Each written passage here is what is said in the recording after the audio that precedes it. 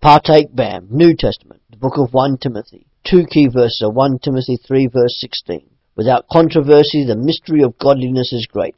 God was revealed in the flesh, justified in the spirit, seen by angels, preached among the nations, believed on in the world, and received up in glory. And 1 Timothy 6 verse 11 to 12.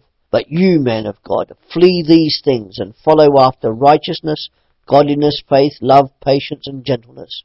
Fight the good fight of faith, lay hold of the eternal life to which you were called, and you confess the good confession in the sight of many witnesses. Paul delegates authority to his personal representative in Ephesus, Timothy. Timothy is instructed about life and ministry as an apostolic representative and about the organization, function, and edification of the church. Timothy is encouraged to counter with sound doctrine any false teaching, particularly in regards to the Mosaic law, and to develop church leaders and encourage godly Christian lives.